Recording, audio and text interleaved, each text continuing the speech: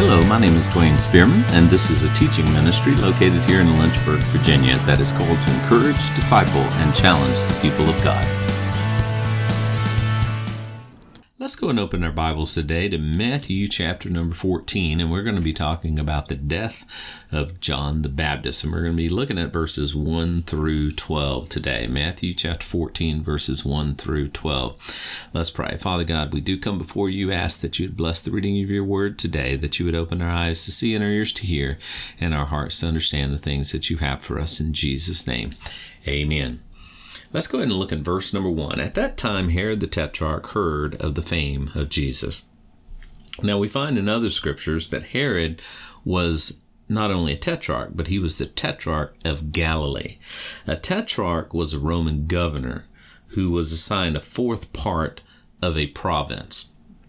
Now, Mark chapter 6 and verse number 14, that runs parallel to this scripture here in Matthew, it tells us that he was a king as well. He's referred to as a king in Mark 6:14, and King Herod heard of him, for his name had been spread abroad. And then notice verse number 2, and he said unto his servants, This is John the Baptist. He's risen from the dead, and therefore mighty works do show forth themselves in him. Now Herod thought that because Jesus was doing such mighty works, that he had to be John the Baptist come back from the dead. Now, we found out earlier in John's ministry that many thought he was Elijah or one of the prophets. And of course, Herod here thinks he's John the Baptist come back from the dead. But when John the Baptist first started his ministry, they asked him point blank, who are you? Are you Elijah or are you one of the prophets?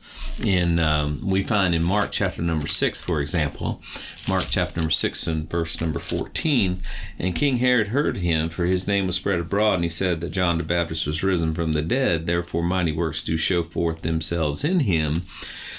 And others said, This is Elias, and others said that it is a prophet or one of the prophets.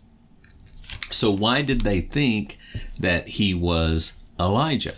Because Malachi, the book of Malachi, which is the last book in our Bible, in Malachi chapter 4, verse number 5, Behold, I will send you Elijah the prophet before the coming of the great and dreadful day of the Lord. And he will turn the heart of the fathers to the children, and the heart of the children to their fathers, lest I come and smite the earth with a curse.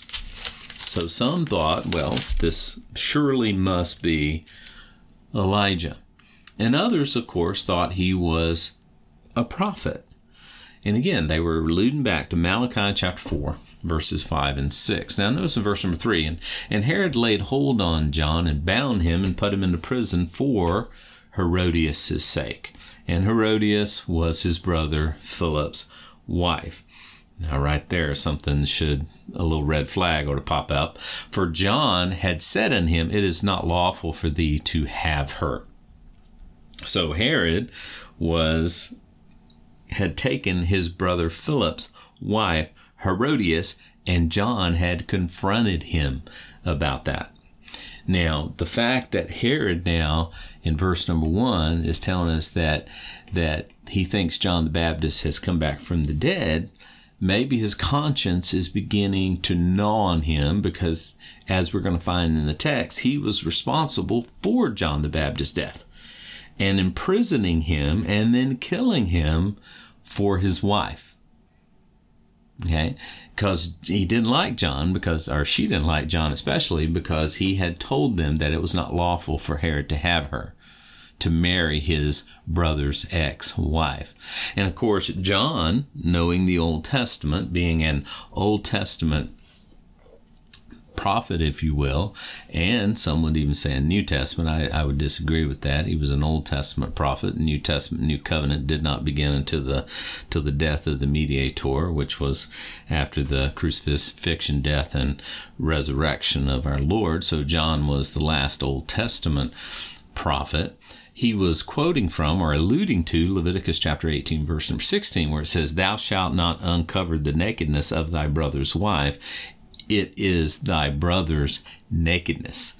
Now, the scriptures also tells us that John had rebuked Herod for other things as well. Not only that, and I'm sure, but that's the one that probably caught Herodias's wife, Herodias, Philip's ex-wife, the most, and probably angered her the most, which encouraged her to want John the Baptist dead. Nothing worse than the scorn of a woman. But John had rebuked Herod for other things in Luke 3:19. But Herod the Tetrarch, being rebuked by him concerning Herodias, his brother Philip's wife, and for all the evils which Herod had done.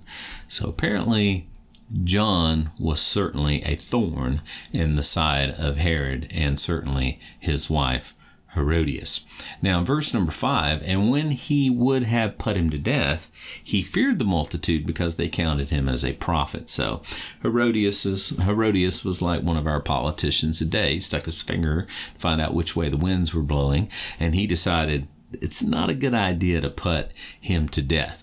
Now, he would have done it a whole lot sooner if he wouldn't have been afraid of the multitude, because the multitude regarded John as a prophet.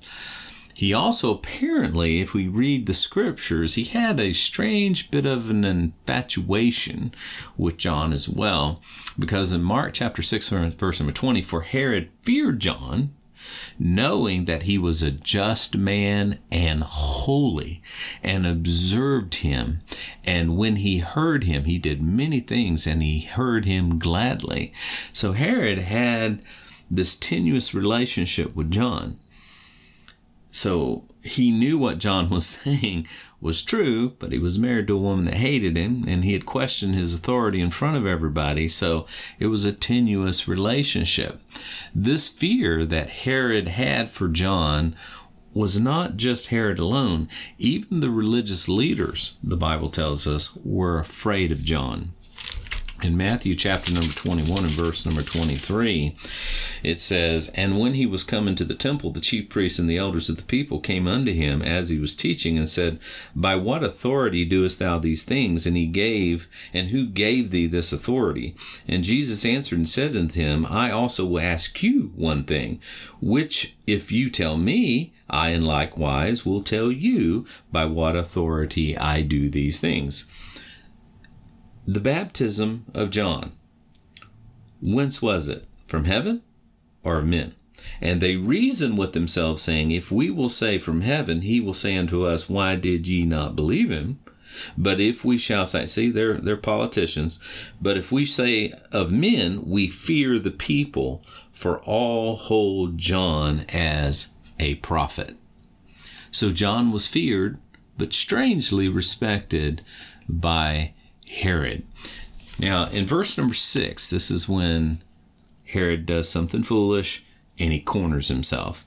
But when Herod's birthday was kept, the daughter of Herodias danced before them, and it pleased Herod. Whereupon he promised with an oath to give her whatsoever she would ask. And she, being before instructed of her mother, see, mother's behind the scenes, said, give me John the Baptist's head in a charger. So here we see that Herodias' daughter danced at Herod's birthday party. And it was no doubt a sensual dance. There were men present. Okay. And it pleased Herod, and it pleased his guests. As a reward for her, and most likely arrogance in front of his guests, he promised to reward her with whatever she wanted. Kind of reminds me of Daniel in the Old Testament, when the king had made a decree, but he liked Daniel, but had to kill Daniel anyway because of his decree. Reminds me of that. So Herod, in his arrogance, makes a promise to her, and she goes to her mother, and at her mother's request says, I want the head of John the Baptist. Now in verse number 9, and the king was sorry. Nevertheless, for the oath's sake, and them which sat with him at meat, he commanded it to be given her. And he sent and beheaded John in prison, and his head was brought in a charger, and given to the damsel, and she brought it to her mother. You know, just a little bit of etymology of words here. Damsel is a young single female. A dame was an older married female, and she brought it to her mother, and his disciples came and took up the body, buried it, and went and told Jesus. Now, obviously, Herod was exceedingly sorry for her request, but because he had promised her in front of his guests, and he didn't want to lose face, he went ahead and commanded John to be killed, beheaded, and brought and presented to his stepdaughter. She was the child of Herodias and Philip, who in turn took it and gave it to her mother. Not exactly the Brady Bunch here. Then his disciples came and properly disposed of the body. Now, as for Herod, his end was not well. History tells us that his brother Agrippa, famous Agrippa, later accused him of treason against Rome and banished him to Gaul. And it was there that he and Herodias committed suicide together. So that little party did not end well in the long run. Now, let's finally look at a little bit of prophetic significance here. John was the forerunner of Christ at his first advent. Elijah will be the forerunner of Christ at his second advent. But notice in Matthew, in the New Testament, they asked John, "Are you Elijah?" Because they too were looking at that prophecy in Malachi.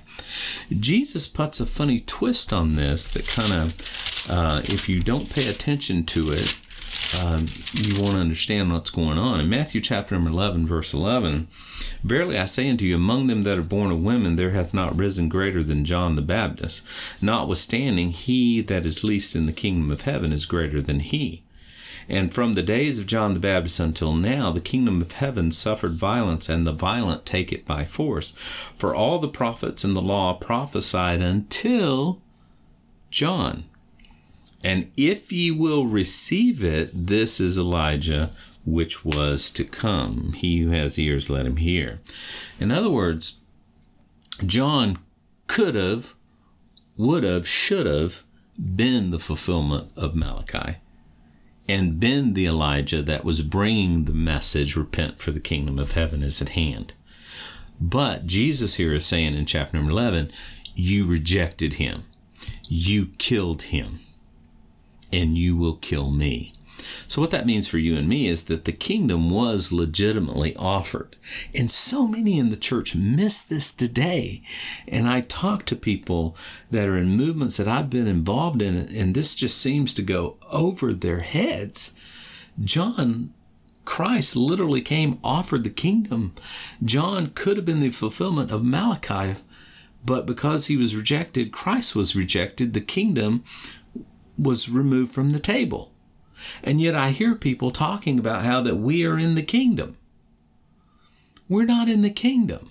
The kingdom was rejected. And then I hear people kind of rationalize it and say, well, it's here but not yet. So what does that mean? And I think that is what has led to so much confusion in the body of Christ, where we use words like kingdom, but we're not in the kingdom. We say we're building the kingdom. How are you building the kingdom? The kingdom's not here. The kingdom has nothing to do with Gentiles. The kingdom is a Jewish kingdom. It is the fulfillment of the Davidic and the Abrahamic covenants, of which the Gentile was not a part of. The kingdom was offered from a Jewish Messiah to a Jewish people. It's a Jewish kingdom.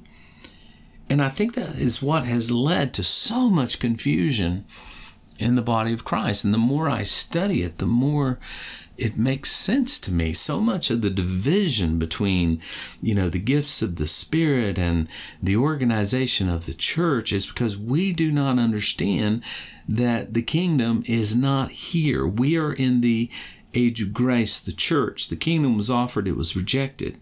And when Elijah does come in Revelation, the Lord will come back in his second advent, and the Lord will bring in the kingdom, but we're not in the kingdom now. A lot of bad doctrine results as a misunderstanding of that.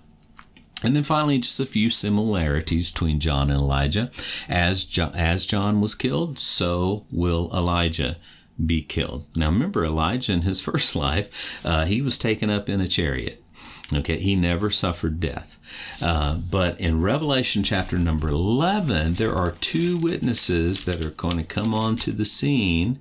And I believe that one of those witnesses is none other than Elijah. Why? Because Elijah has to come.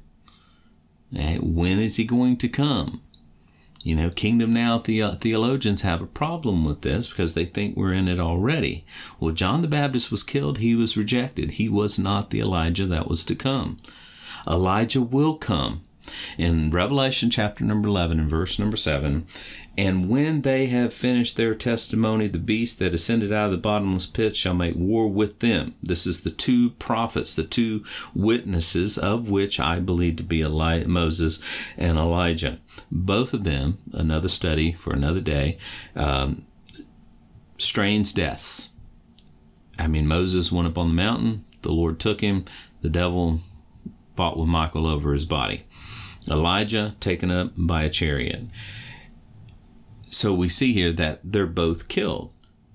John the Baptist in the Gospels, Elijah again in Revelation chapter number 11. Also, there was a party before John's death, and there will be a party after Elijah's death. Of course, Herod had the party. Herodias' daughter danced before John's death. And in Revelation chapter number 11, verse number 10, and they that dwell upon the earth shall rejoice over them and make merry, and shall send gifts to one another, because these two prophets tormented them that dwelt upon the earth. And then the third thing, John was thought to have risen from the dead by Herod, obviously, because of his guilty conscience. But Elijah will raise from the dead.